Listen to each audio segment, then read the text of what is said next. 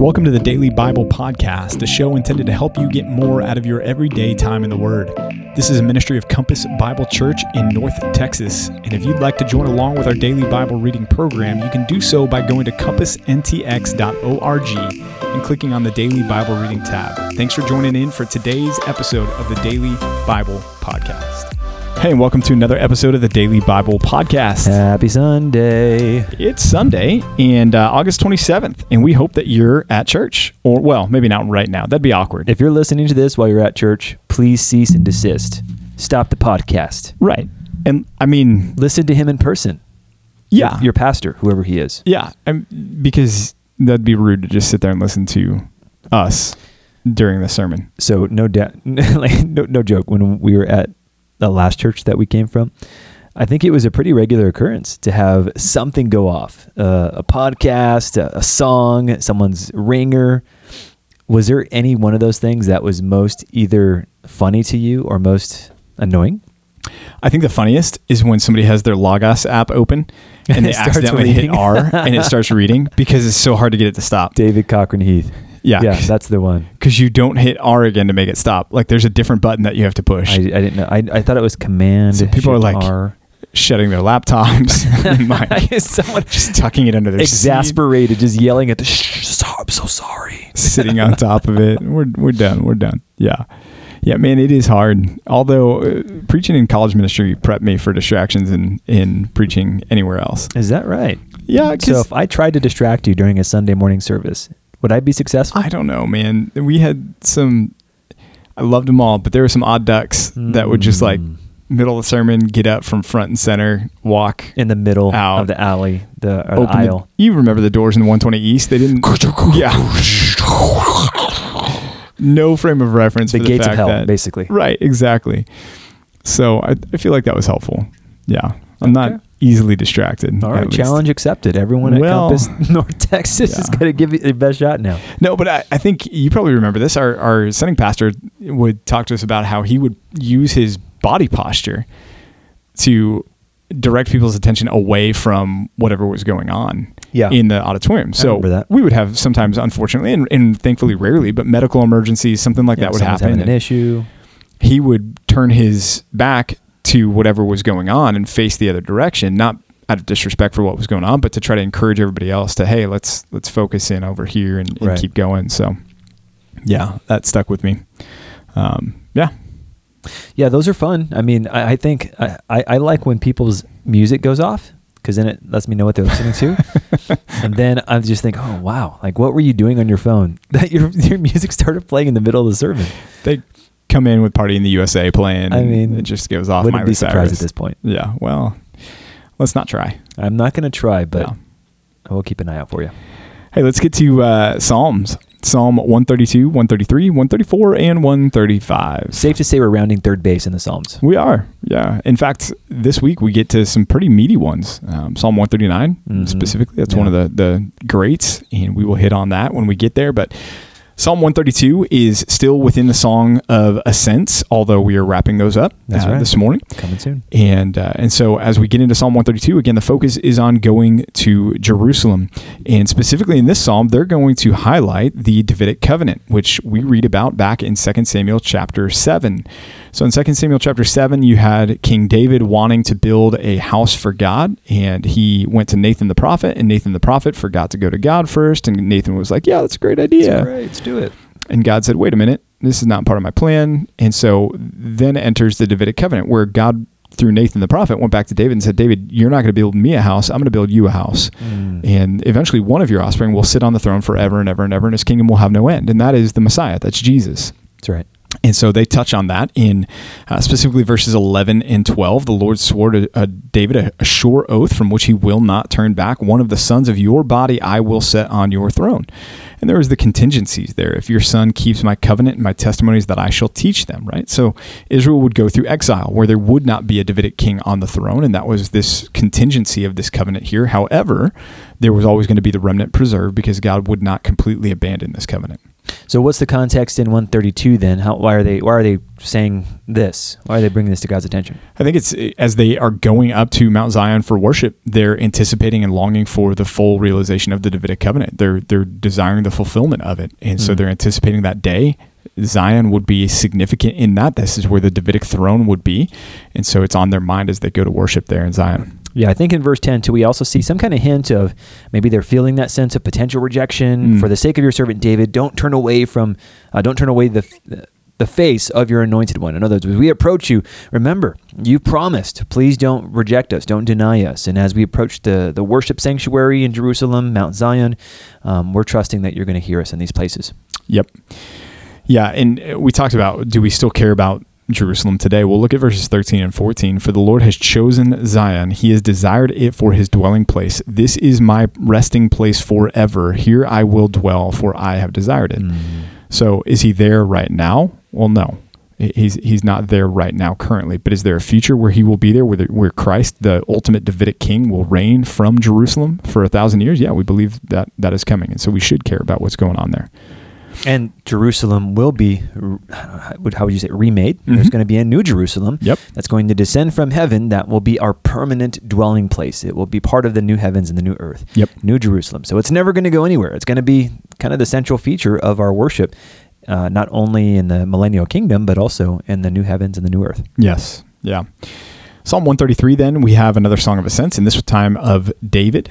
And so this is one that's appealing to the goodness of unity. Again, as they're going up to worship there in Jerusalem, they're thinking about being united together as one under the reign of David. And David experienced his fair share of disunity. And so he certainly, when we experience the lack of something, it really makes us appreciate the experience of it all the more. And so here, I think David is saying, man, I know how good unity is because I've experienced the opposite of it. And how good is unity in the church? When brothers and sisters dwell together in unity, as it were, man, what a great testimony that is to anybody who would look at our church and say, man, those church people love each other.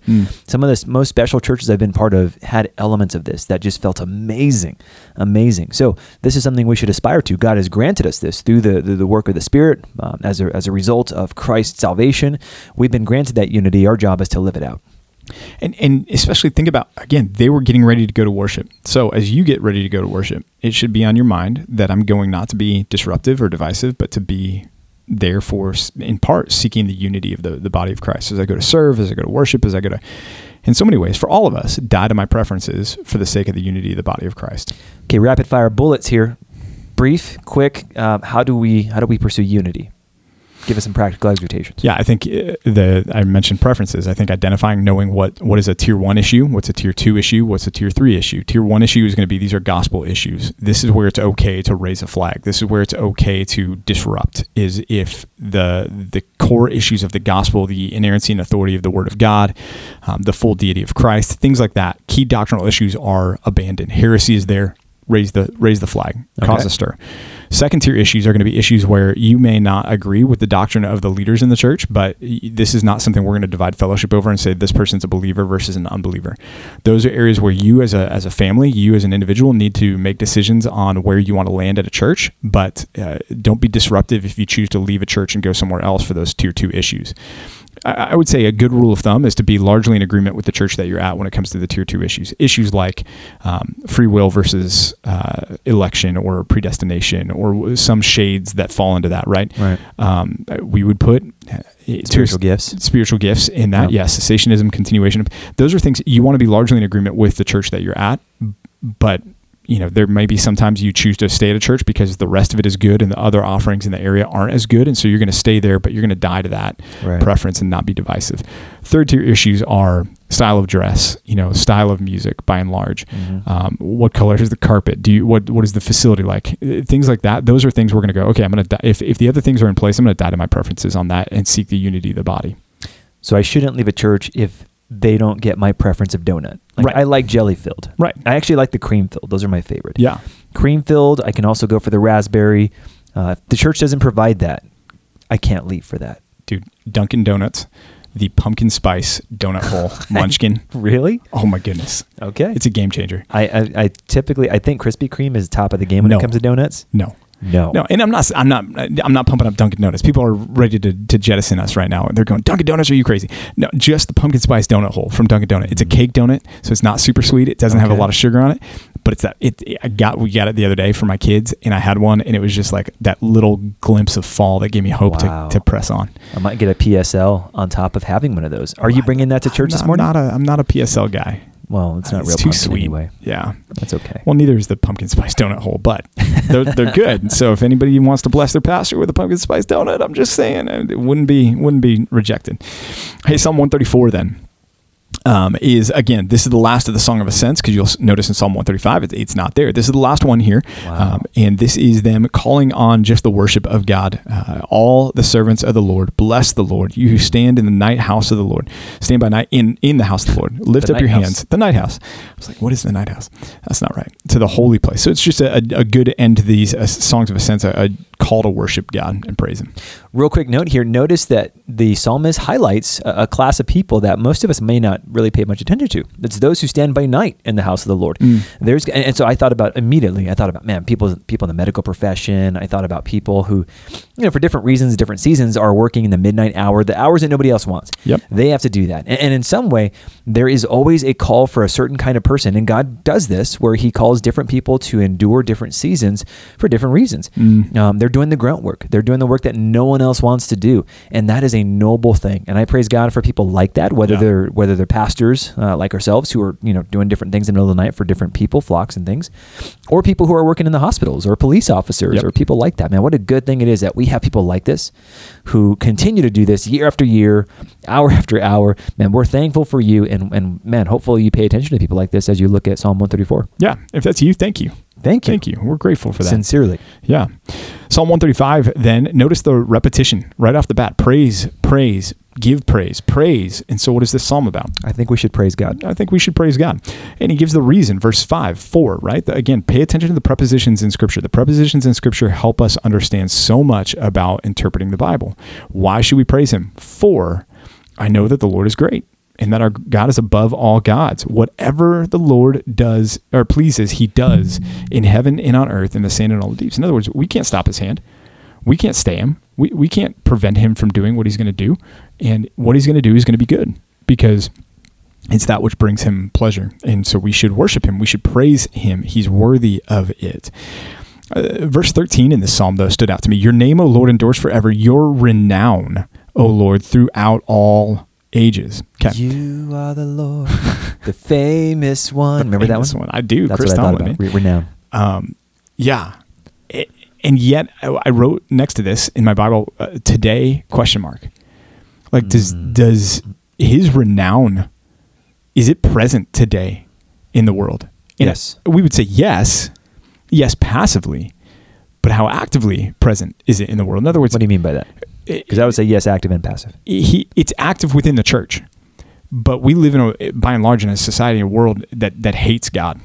I agree. Right? Yeah. And so the name of the Lord, you go to your average wherever today and mention God, mention Jesus, you're going to get more vitriol than you are worship from people. You're going to get more hostility than you are admiration and respect from people. Okay. And maybe that was different 20 or 30 years ago, but increasingly today. And it's mild in the United States, very mild compared to a lot of places in the world right now. Super mild in North Texas. Right. But still, it's this idea that I just thought to myself, okay, and I'm not denying, I'm not contradicting Scripture going, this isn't true. It is true. I just think the burden is on us all the more as the church to make sure that we are praising Him, answering the call to this psalm, and making sure that His name is renowned throughout the ages in this present age where we are currently finding ourselves. Now, what a good reminder, Pastor PJ. I was looking at Facebook yesterday on one of the web pages that I think a lot of us are subscribed to, and one gal was asking if it was a thing in Prosper ISD that parents weren't notified if there was going to be a pep rally or something where there was going to be prayer or some kind of religious talk, a sermon we might call it. And so many North Texans went out there and just lit her up. Mm-hmm. Don't bring your California here. I'd happily help you pack your bags and send you back to California. Man, yes, it is this way, and don't you dare change it. Just go somewhere else. Please leave. I'm reading through all these comments, and clearly these are people who value prayer and value some form of religious identification. And I'm thinking, if I were her, I would want nothing to do with your religion. Right. So talking about bringing God's renown, and let it be that Christians are acting in Christian ways, that we're acting in Christ-like, God-honoring ways by not just our words and what we say, but how we live, right, and how we exemplify that. Right. Don't hide behind a keyboard either. Amen. Right. 1 Corinthians chapter 8, then, as we jump into the New Testament, speaking of loving people and caring about people, 1 Corinthians 8 revisits the concept of the weaker brother and does so within the context of food offered to idols. And so he's going to make a caveat here, and Paul's going to say, look, we know idols are nothing. Idols aren't real. They're fake gods. And yet, there are some that have come out of that culture, or some that just have an overt sensitivity to those things, that for them, for you to eat a meal that had been first offered to an idol, for you don't care, because it's like, well, that idol is nothing and this is good steak, so I'm going to eat this. But for the weaker brother, they're going, man, by doing that, you're participating in the worship of this false god. Right. And so Paul's argument here is, don't do it. For the sake of the brother in Christ, don't do it. Love them. Now, there's a word that repeats itself in chapter 8 multiple times, and that's the word knowledge. That's the word knowledge there. And it starts out, he says, concerning food offered to idols, we all know that we possess knowledge. This knowledge puffs up, but love builds up. So what he's setting up there is this knowledge that the idols are nothing, and that it's not participating in. Don't come and bring your weakness to me and impose it on me, because I'm a more mature Christian than you are. I know the reality here, and so I'm going to do what I want to do, and it's fine, and don't tell me I can't. He's saying, look, if that's you may have the greater degree of knowledge about these things, but the greater thing is to love your brother, to set aside the fact that, okay, you know that there's no significance in you eating that steak that was offered to the idol, because the idol doesn't exist. But man, because you love that brother, you're going to set aside that knowledge and choose to serve that brother by saying, okay, then I'm going to abstain, so that brother's not wounded in the process. Yeah, one of my favorite verses is verse 1, knowledge puffs up, but love builds up. And Paul identifies a kind of knowledge that is ungodly and even worldly. Lots of Christians can get thick heads with lots of doctrinal knowledge, and it can be used like a hammer against other Christians who are clearly unaware. True knowledge, knowledge about God, knowledge about his word, does not produce arrogance. It has the opposite effect. And Paul makes it clear here. This kind of knowledge that the Corinthians have, well, that puffs up. That gives greater arrogance. But love builds up. And love is the driver of true knowledge. Right. That's it for today. Wow. So 1 Corinthians chapter 8 and Psalm 132 through 135. Wow, we crushed it. We did. Hope you guys come back tomorrow with such great lean and mean podcasting efficiency. Oof. Yeah. We're making this is intentional. Leave a 5-star review. Yeah. And let us know. Tell us how we're doing. Yeah. Only good things, though. Yeah. If you have any complaints, send an email. But if you have good things to say, then leave a review. Complaint emails can go to PJ. No. Oh, Lucas. At CompassChurch.org. CompassChurch.org. Yeah, that's our sending church. Just send them to him. It's basically our overseer, our bishop. A little bit, Bishop Lucas. And when you refer to him, Bishop Lucas would be appropriate. Yeah, presbyteros, that's the word. Yeah. Hey, you know what? We're going to end this because it's degrading fast. Yep. So, hey, we'll catch you guys tomorrow. See you tomorrow. Bye. Hey, thanks for joining us for another episode of the Daily Bible Podcast. We hope and pray this has been a blessing to you and your time in the Word. If it has, if you would subscribe to this podcast, leave a like, leave a comment, and share it with some friends and family, that would be awesome. If you need more information about Compass Bible Church here in North Texas, you can go to compassntx.org. Again, that's compassntx.org, and we'll be back with you tomorrow for another episode of the Daily Bible Podcast.